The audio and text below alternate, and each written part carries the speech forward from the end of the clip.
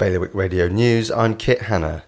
Islanders can now learn Gerrier online via an award-winning app, following work by L'Office du Gerrier and language learning platform uTalk.